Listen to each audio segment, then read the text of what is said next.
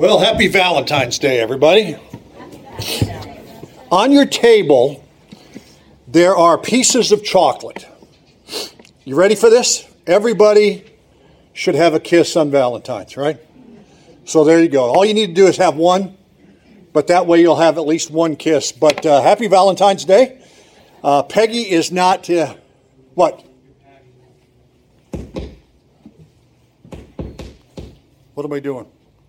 It's not on? Something's on. Is it on? Luke, is it better? The light? Just turn it off? Normally people don't have a problem hearing me anyway, right?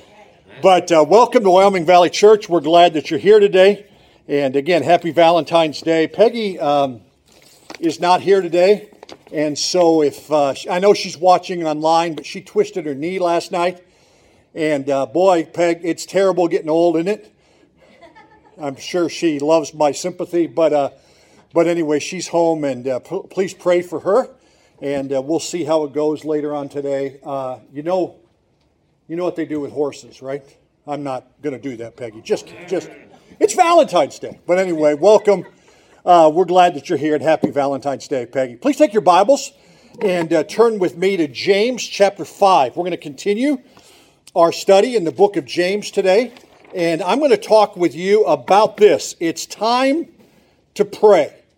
It's time to pray. This is a passage, in fact, it's one of the most familiar passages in James, and I will admit to you that it has some questions. I'm going to talk with you about that. But I'm not going to dwell on the question marks in this passage.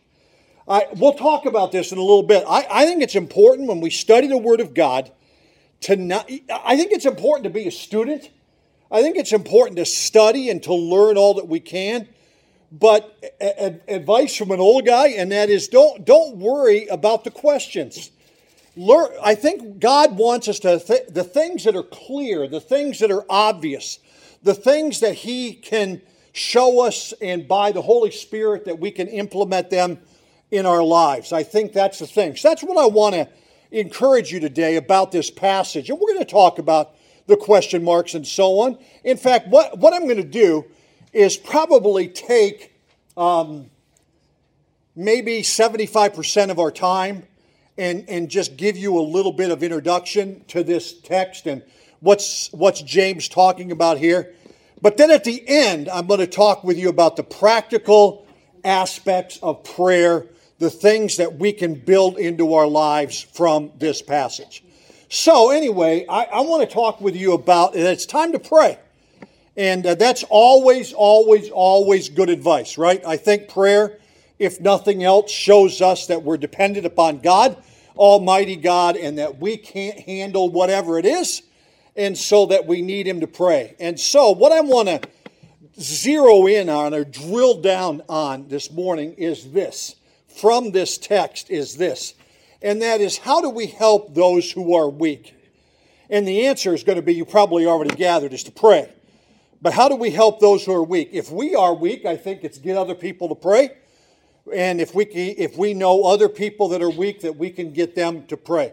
Now, I'm going to show you, for those of you that are around my age or my level of maturity, probably you'll remember these illustrations, right? Anybody remember, the guy on the left, his name is Charles Atlas. Does that name ring a bell?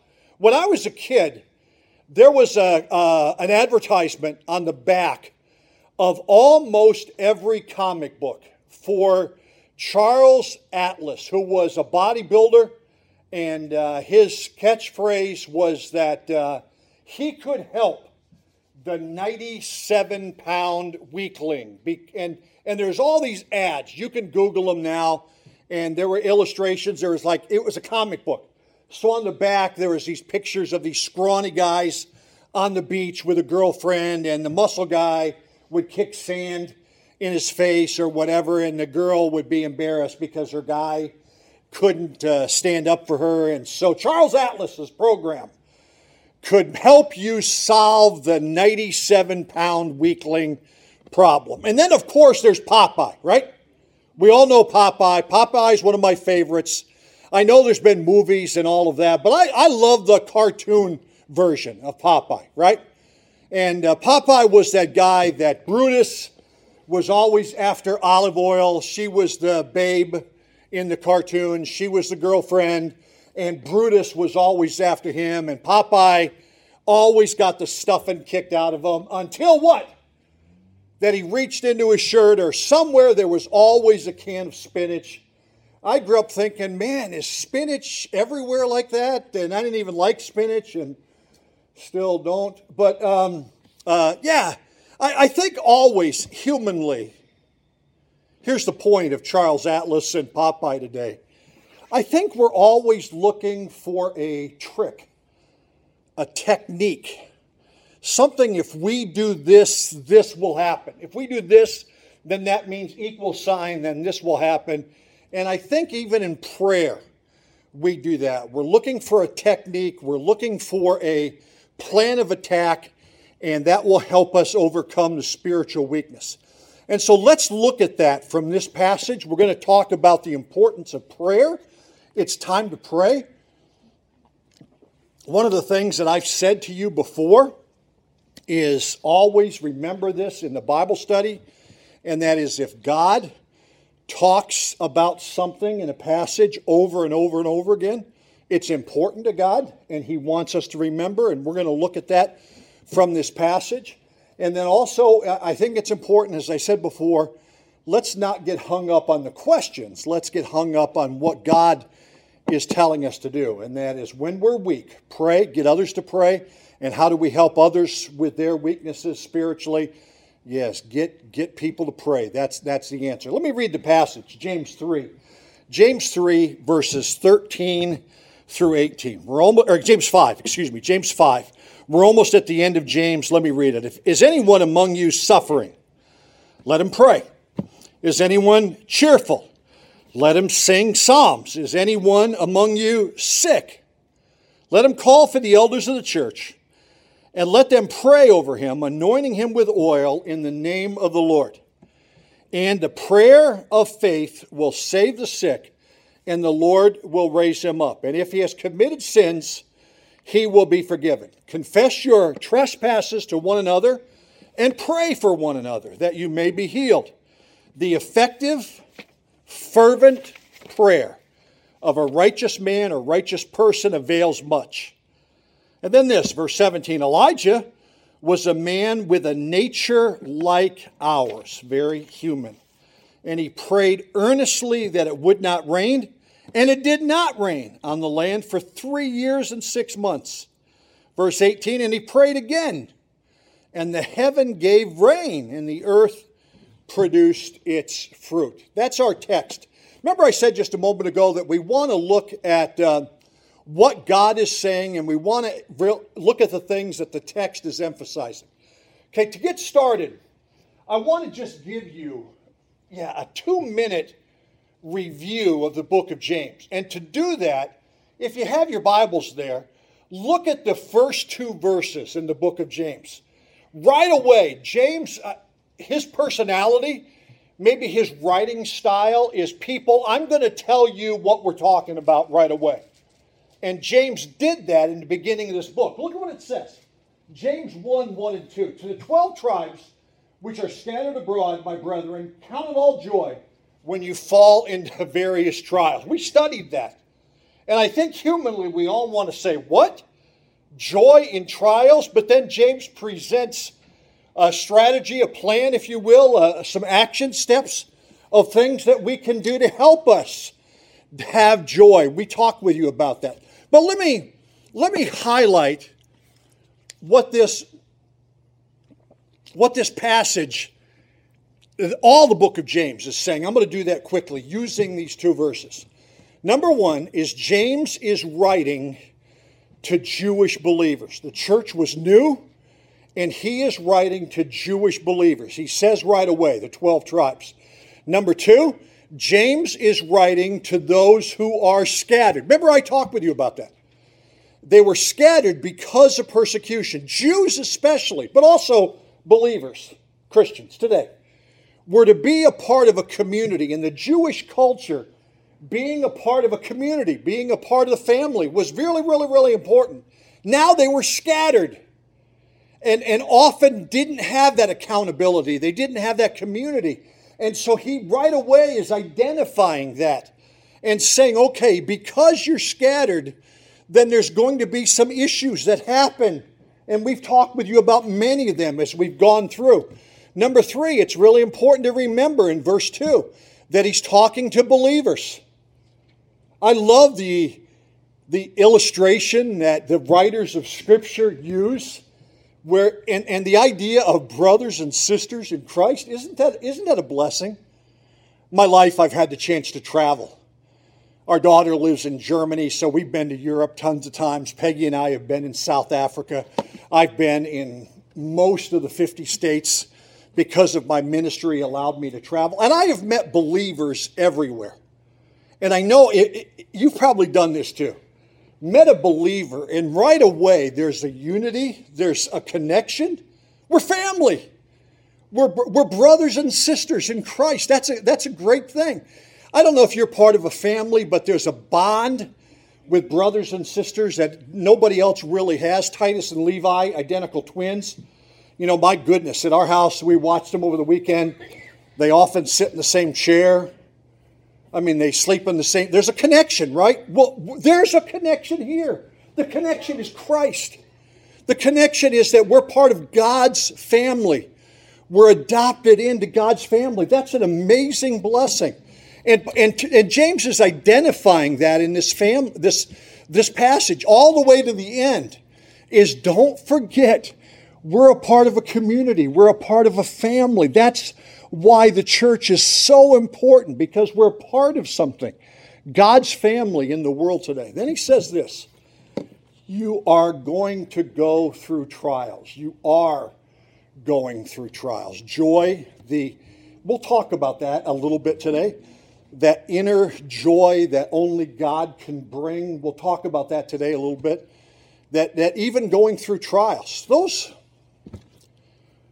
without Christ don't have that, right? Did you ever know somebody that was going through a really, really hard time? And say to yourself, boy, what would they do without Christ? Having Jesus part of our life, being a part of God's family, is a tremendous blessing, and James is recognizing that here. Okay, let's go back, using those 4 things as a context for this passage. That is what James is talking about all the way through this epistle. So let's go back to that. Let's go back to our passage. And again, I want to highlight that here in the passage, that the focus of what James is saying to us in this passage is prayer. You know that, right? This is a familiar passage. And half of the passage is on one slide. Here, there's 3 times by the magic of Microsoft changing the fonts. I've recognized that there's 3 times that prayer is mentioned in those verses. In fact, verse 13, 14, 15, 16, 17, 18. Prayer is mentioned in every single verse in this passage. So it's important for us to talk about that. Here's the next slide. That pray for one another, the effective fervent prayer. Elijah prayed again.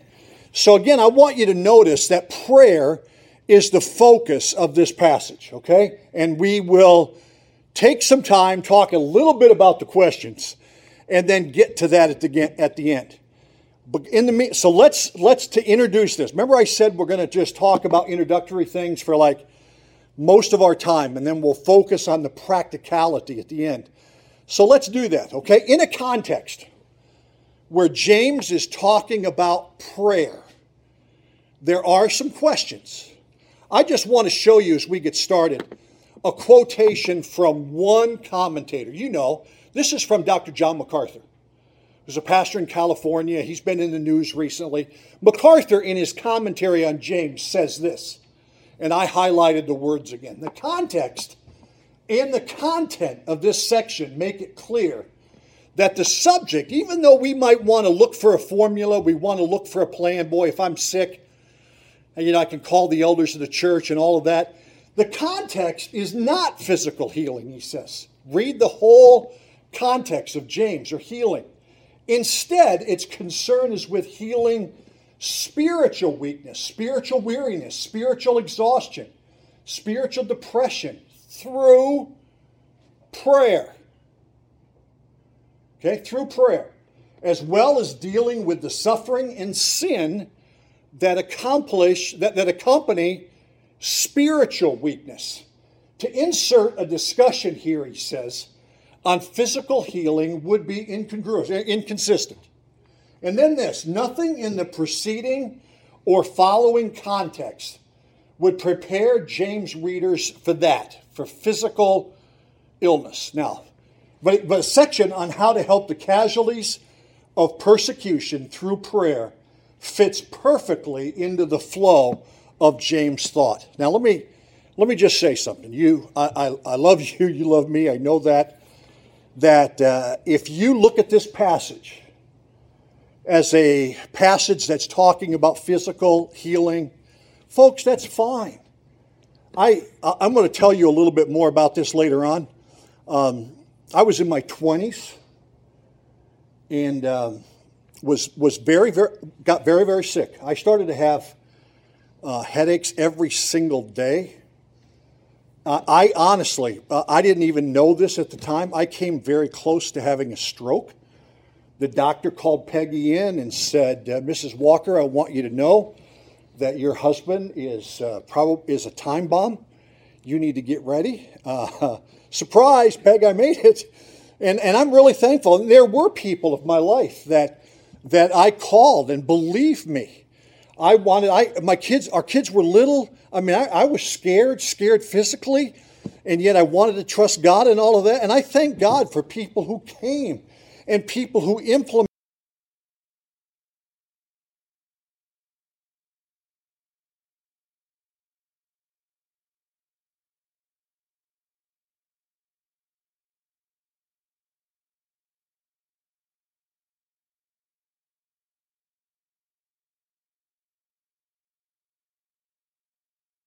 What do we do when we're struggling spiritually? What do we do when people that we know are struggling spiritually?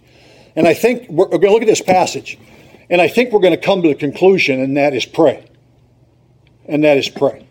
Let me look at the text with you. Again, we're going to identify where James is headed. And in the very beginning of this passage, there are three formulas, if you will. If you got a copy of the notes today, they're on purple or pink paper, whatever that is. That's as close as I could come to Valentine's colors. So you have pink paper today. That's not necessarily my first choice, pink paper, but humor me. It's Valentine's Day. But there's like three questions that James starts with that again helps set the context for what he's talking about. And the first one is this: is anyone suffering among you? Let them, not masculine necessarily, it's individual people, let them pray. Obviously, that's important. If you know someone who is suffering, pray. If you are suffering, all of us in one way or another have gone through that, right? Pray. Pray. That's a good place to start. Number two, is anyone cheerful? Let them sing psalms. That only makes sense, right? To have joy in your heart, to have a song in your heart. That only makes sense. And then number three, is anyone among you sick or weak? Let them call for the elders of the church. And all three of those, in English, it doesn't really show up this way. But all three of those things are pretty much imperatives. In other words, if you're sick, this is what you should do, not as an option. If you're cheerful, this is what you should do. If you're suffering, obviously pray. So all three of those things. So let's look at that a little bit again. Is anyone suffering? Let them pray. Obviously, that's a good thing to do. If you've gone through in your life personally, You've done that, right? God puts us in a place sometimes where there's nothing else we can do but pray. When we're suffering, when others are suffering, we pray for them. I think one of the great reasons for social media, by the way, is that gives you an opportunity to tell people who are hurting that I'm praying for you. I've gone through that in my life where I'm very, very thankful for people who say, Mel, I'm praying for you. I love that, in fact, to know. Right? That's a tremendous confidence to know that. Number 2, James says, is anyone cheerful? Now, I need to talk with you a little bit about that, because that word cheerful means cheerful in spirit. Just this week, I was in a grocery store, and a typical, I'm kind of looking around at my crowd, but I'm a typical man in a grocery store. I have no idea where most of the stuff is. Right? I know where my stuff is.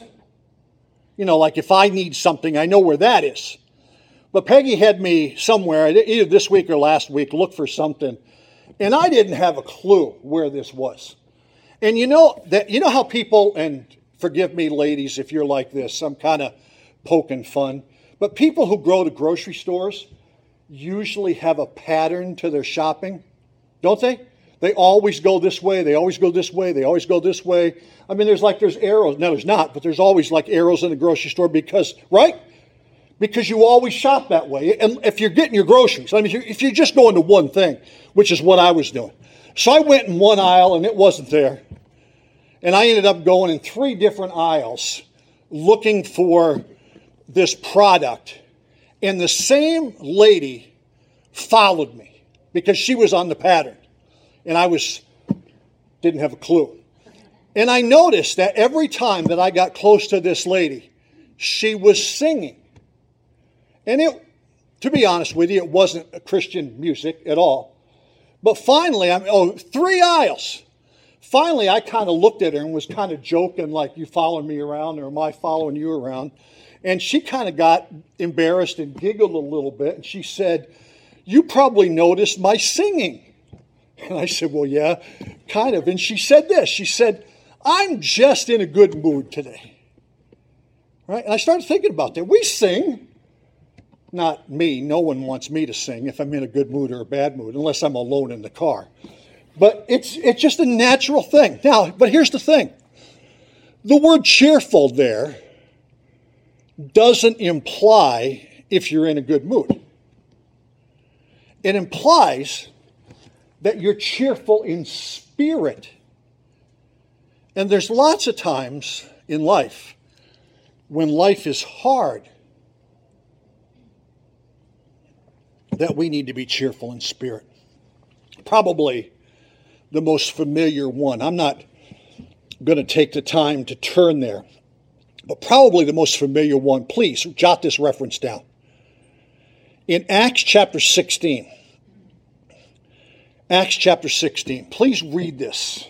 This is a great illustration of how you can sing when times are hard because you're cheerful in spirit. In Acts chapter 16, it's the story of Paul and Silas. In Acts chapter 16, Paul and Silas are arrested for preaching the gospel. They're arrested, and because of the culture of that day, they were actually beaten with rods. Men were captives, prisoners were taken, they were stripped of their shirts, their backs were laid bare, and a soldier would come and literally beat them bloody, sometimes break bones, with rods.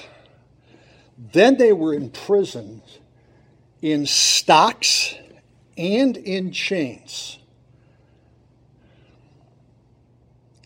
Brutal punishment, right? In Acts chapter 16, it's midnight. In the center of the prison so they wouldn't get out. They'd been beaten with rods. They were in stocks. They were in chains. And Paul and Silas, Acts chapter 16, start to sing. Humanly, I want to say, are you kidding me? I mean, do you think Paul and Silas, I've always loved the story of Paul and Silas. I love the story of sidekicks, right? You know, like Batman and Robin and Michael Jordan and Scottie Pippen, you know, sidekicks. There's always Titus and Levi. They're always there. Paul and Silas were some of those people. So do you think after they got beaten with rods, do you think they're in the prison in stocks, which means they have to sit up? They're in chains. Do you think they had a meeting and said, Paul, strong personality, and he said, hey, why don't we sing? I don't think that happened. I don't know because the text doesn't tell us, but I think probably Paul or Silas, I don't know who had the better singing voice, started to sing. And the other one joined in. That's a great illustration of having a cheerful heart, even when you're going through some of the most difficult times. And I think that story tells me that even if you don't feel like singing, it might help to actually sing, and it might help bring a cheerful heart. In that passage, Acts 16, all the other prisoners started to listen to them. I mean, it's midnight, and Paul and Silas are singing this impromptu chorus, this impromptu concert, and then there's an earthquake, and God released them, and the prisoner, or the jailer and all of his family came to Christ. It's a great story. But it's a good illustration of being cheerful in spirit, even when times are hard. And I think James scattered the believers that were scattered because of persecution. I think that idea to sing psalms, sing praises, and this is a context of prayer, but I think it's important to realize that in a context of prayer, praise, and to sing actually psalms and have a song in our heart because it's a cheerful spirit, not necessarily the circumstances are great. And then number 3, is anyone weak or sick among you? That word there, sick, it really does mean weak. It means a state of weakness or incapacity. It's a word in that culture that often means, it was used like of being weak from labor, from exertion. We've had a few snowstorms recently, right?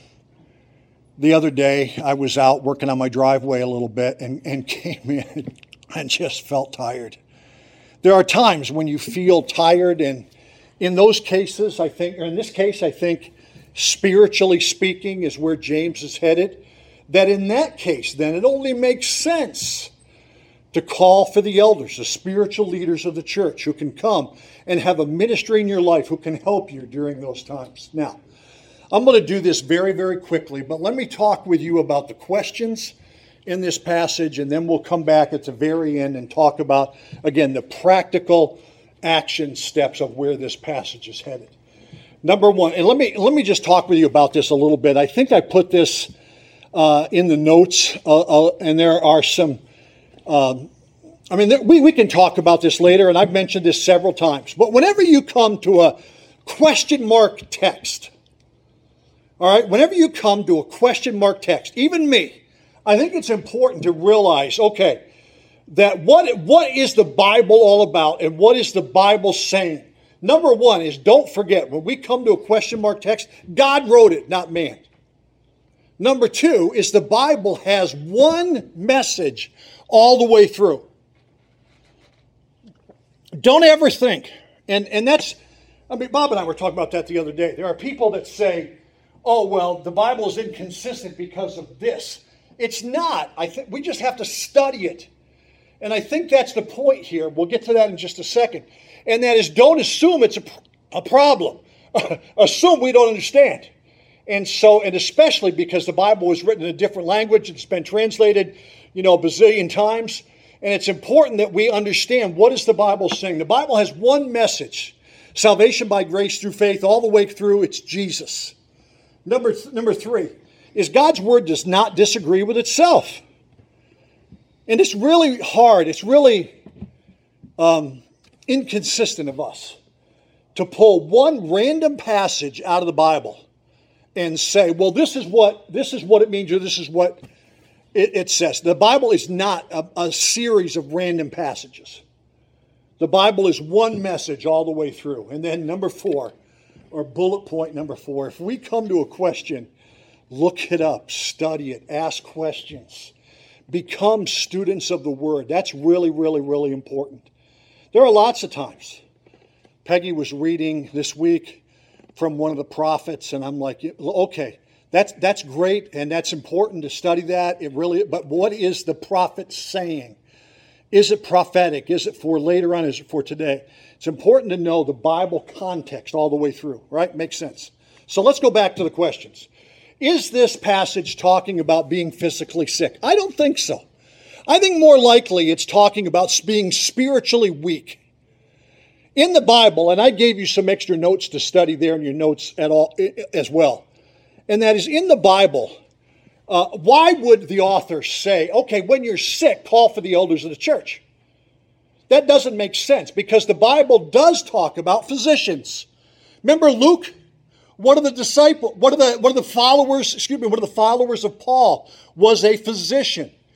Jesus, in his teaching, I have these in the notes for you. Jesus says, those that are well do not need a physician, but those who are sick. There were doctors then. Okay? So I think it's more likely spiritual weakness.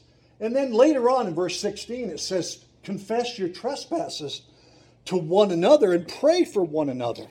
You know, that doesn't necessarily sound like a formula for healing. I think in this context, Paul is talking about the community, talking about the believers, talking about the Jewish community. And in that sense, realize that there is restoration of the community, restoration from spiritual weakness and healing from that. And we'll talk more about that later on. And so there in your notes, and I'm sorry I did that at the last minute, there's a couple of typos in that little box that you have. But there are several references in the Bible about sickness. I'm pleading with you today because this is a passage that has some key questions in it, and that is, don't build a theology, don't build a practice based upon a question. Study it. And the Bible does talk a lot about sickness. The New Testament, Jesus talked a lot about sickness. In the Bible, there were very godly people who were sick that, to my knowledge, some did get better, some did not get better, and so on. And then the Bible also talks about medicine. The Bible talks about having medicinal things that happen. And so all of those things, study it, folks. Let's study that together. Number 2, should we anoint sick people with oil? I mean, does that make sense? Well, let me just talk with you a little bit about that. In the Bible, and I'm going to do this quickly, knowing that we're going to have to study this later on. In the Bible, there are cases where oil was used as a ceremony. There are other religions, by the way, and I know I'm online today. There are other religions that say anointing with oil is a sacrament. I don't think so, although I think in the Bible that there are times when anointing somebody with oil was seen as a ceremony. The illustration that I put down there is Mary rubbing Jesus' feet with oil. She did that because saying, this teacher is important, this teacher is God, so that it was a ceremony there. Number 2, often oil was used in the Bible for medicinal purposes, maybe as medicine. I put down there the reference in Luke. Remember, that's the passage, we've talked about that recently, about the Good Samaritan, where the Good Samaritan must have had oil with him, and he used that for medicinal purposes. And then number 3, also in the Bible, oil or anointing or rubbing someone with oil is mentioned symbolically. One of my favorites is in Psalm 23. You know Psalm 23. That's one of the most familiar passages in the Bible, right? Psalm 23. The Lord is my shepherd. I shall not want. He makes me to lie down in green pastures. He leads me beside the still waters. He restores my soul. He leads me in the paths of righteousness for his name's sake. Yea, though I walk through the valley of the shadow of death, I will fear no evil, for you, capital U, why, are with me. Your rod and your staff, they comfort me. Verse 5, you prepare a table before me in the presence of mine enemies. You anoint my head with oil. And I'm going to stop there. There are times in the Bible where that is an illustration of God's blessing and God's comfort.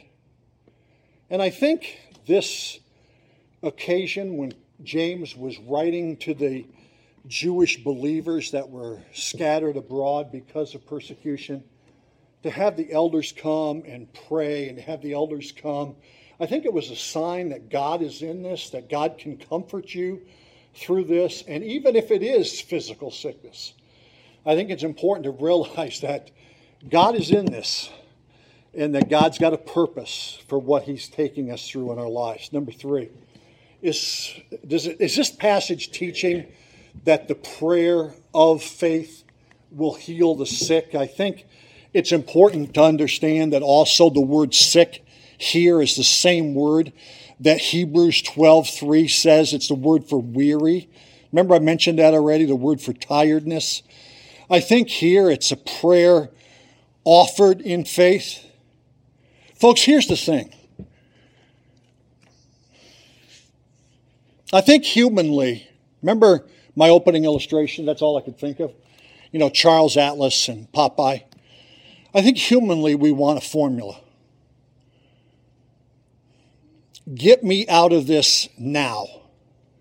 That if I do this formula, this, God has to heal me. I think studying all of the Bible, realize that God may have a different purpose. God certainly answers prayer, and this passage teaches that.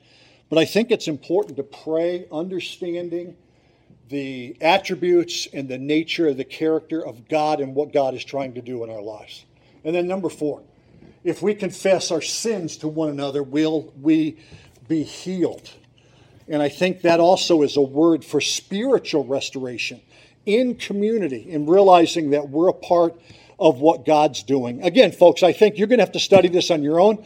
I want to just take the next few minutes and talk with you about what does this passage teach about prayer. And I think that the question marks, I couldn't come and preach this morning and skip over the question marks in this passage without telling you a little bit about what I think, about what I've come to conclusion in my study. But, folks, you do it too, right? Now, let's change the course and talk about what does this passage teach about prayer. We're going to do this very quickly. What does this passage teach about prayer? And there's 4 descriptors of prayer in these few verses. Number 1 is what James calls the prayer of faith. Actually, the language here is a prayer that is offered in faith. Maybe that's the same thing in your mind, and that's okay. The prayer that's offered in faith. And I think it's important when we study prayer in God's Word, I've said this just a minute ago, that we understand, at least in our hearts, and appreciate God's character, God's nature, God's attributes, and how God wants to answer prayer in our lives.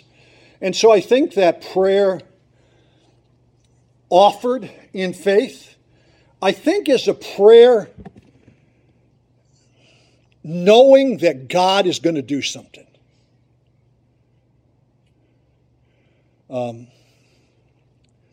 I'm not going to take the time to have you turn there either. But one of my favorite passages about prayer is found in the book of Daniel. I think it's chapter 8. It's after the stories about Daniel in the lion's den and Shadrach, Meshach, and Abednego. And it's after that. And the book of Daniel turns very prophetic, right? About prophecy.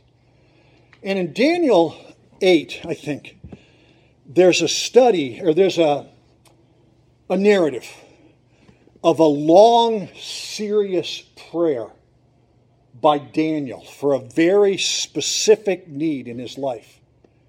And it's almost as if in that chapter, time goes on and Daniel is wondering. I'm kind of giving you Mel's paraphrase of that story in the Old Testament. That Daniel's kind of wondering, God, why didn't you answer that prayer? And in that story, it tells the story about how at the moment Daniel prayed, God released the angels of heaven. And they were busy. Gabriel was busy taking care of the issue during Daniel's frustration with God. So I don't think we need to get frustrated by God's timetable being different than ours. I think this prayer offered in faith is a prayer that says, I trust Almighty God, and I also trust His timetable.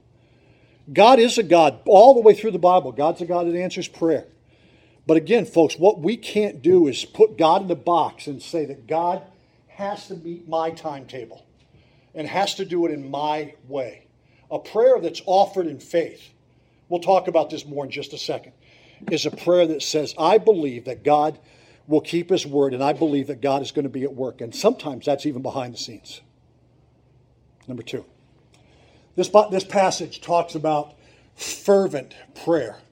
Fervent prayer in the Bible is often a word that means boiling or bring to a boil. Fervent prayer. It's a decisive, urgent prayer. And God is saying here that the decisive, urgent prayer of a godly person accomplishes much. We know this verse. The effectual, fervent prayer of a righteous man avails much, right? We learned it as a kid. Urgent prayer. There are times, folks, where all we can do is get a hold of God. And to realize that our prayer needs to be decisive, needs to be intentional, and we'll talk about that more in a minute, but needs to be urgent because we're in a situation where all we can do is pray. Earlier today, I'll tell you this quickly. I was in my 20s. I think I've told you this story before. And sick. We had a guy in our church who was one of those guys that taught me so much about prayer that I'll never forget him. His name was Eddie. Eddie was in his 40s back then. I was in my 20s. And Eddie was handicapped a little bit. And Eddie had some learning disabilities. He lived with his mom. He was in his 40s. He could not live on his own. And Eddie and his mom came to church. Eddie had a bunch of health situations. He was often in the hospital and had things like congestive heart failure and ultimately died of a heart issue when he was a very young man. But Eddie was my buddy. His mom, Mrs. Olson, would bring Eddie to church and they'd sit together and she'd bring Eddie one page of a coloring book. That was Eddie. And let Eddie color in church during the message. Eddie was my buddy. I went often to see him when he was in the hospital. Our church was a larger church, and there were several exits to the church. And all of the pastors on our staff stood at a different door, like shaking hands with people when they left. Eddie would look around and look for my door wherever I was and come to my door. And I'm a guy that can't hide, right? So he'd always find me. And so my office was lined with Eddie Olson masterpieces that he thought it was just the coolest thing, that Pastor Mel had Eddie Olson pictures in my office. And I was with Eddie in the hospital when Eddie was sick, and Eddie was a man that believed, had that childlike faith. And then I got sick. After it was all over, Mrs. Olson told me the story that every morning, Eddie and his mom would get Eddie up every single morning. They would have cereal together, Eddie and his mom. And then they would go into the living room and have their devotions and have their time of prayer. That morning, During cereal, Mrs. Olson said to Eddie, Eddie, for prayer today,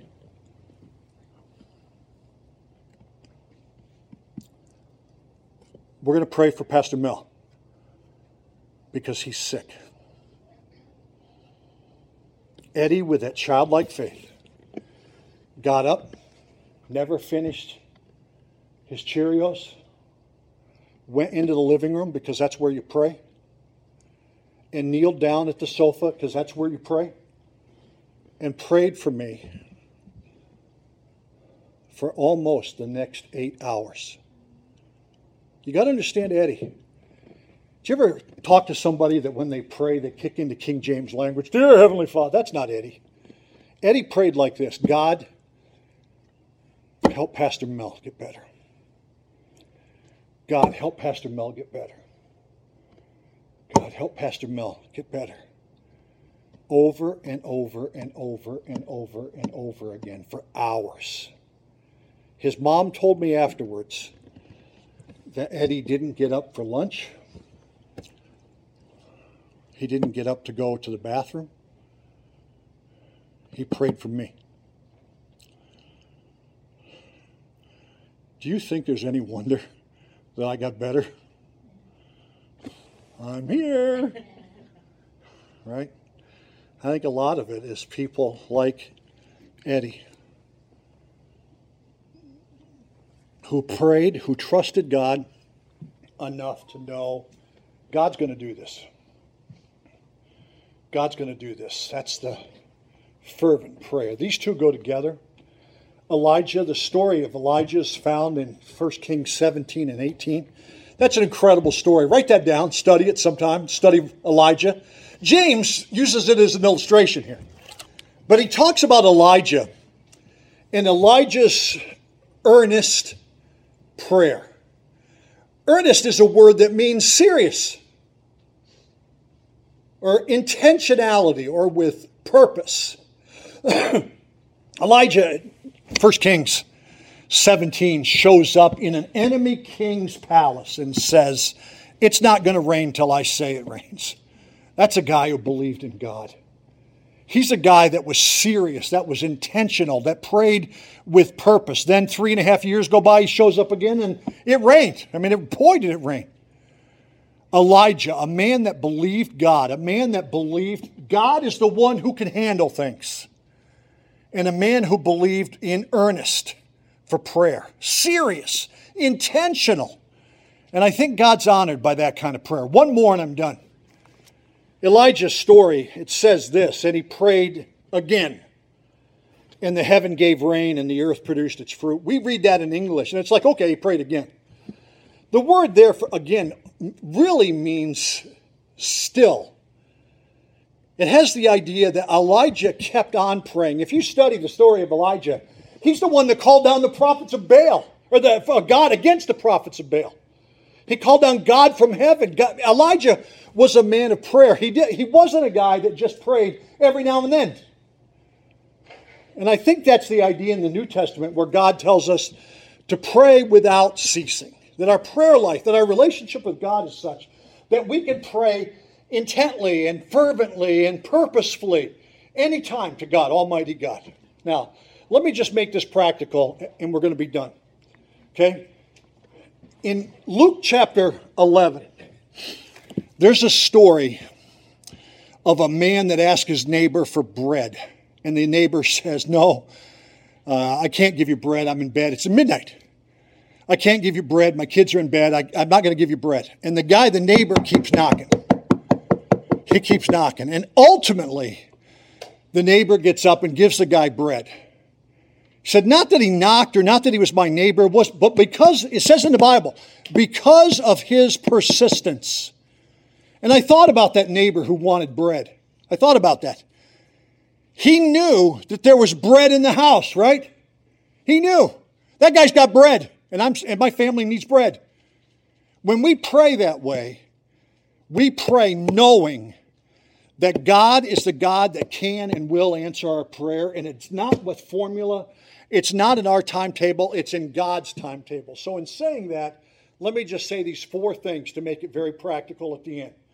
Number one, pray specifically for those with spiritual needs. If you know people or if you are one, folks, get people to pray. There are times in my life where I have said, I need prayer, and I can't tell you about what, but I need prayer. I've done that. Pray specifically for those with spiritual needs. If you know people who are struggling spiritually, we often pray, and I'm so thankful. Pray that Mel's asthma gets better or whatever. But if somebody has a spiritual need, pray specifically. Number two, urgent prayer should be a priority in our lives. Urgent prayer should be a priority in our lives. Number three, God wants us to be intentional, obviously, in our prayer lives. I am a big believer in prayer lists because I'm a guy that forgets things. I think Paul had a prayer list. Often in the Bible, Paul said, I pray for you every day. How would he do that without a list? And then number four, God wants us to be persistent in prayer. Folks, all of my message today has been, don't put God in a box. Don't make God have to fulfill our formula, our timetable, because God, the neighbor's got bread there. God is the guy who can do it. God is the one, who can do it. I don't want to be flippant about that at all. God's the one that can answer prayer. So, this message, the purpose of this message, how do we help those who are spiritually weak? Folks, it's time to pray. And I'll do that as we close. Father, I thank you for your word. I thank you for the time looking at a passage that has questions, at least in my mind. But Father, help us to study it. Help us to be students of your word. Help us not to just accept something that we've heard on face value, but to study it, to be students, rightly dividing the word of truth, your word says. God, help us to be like Elijah. Help us to learn to pray with intentionality, with fervency, with urgency, on purpose.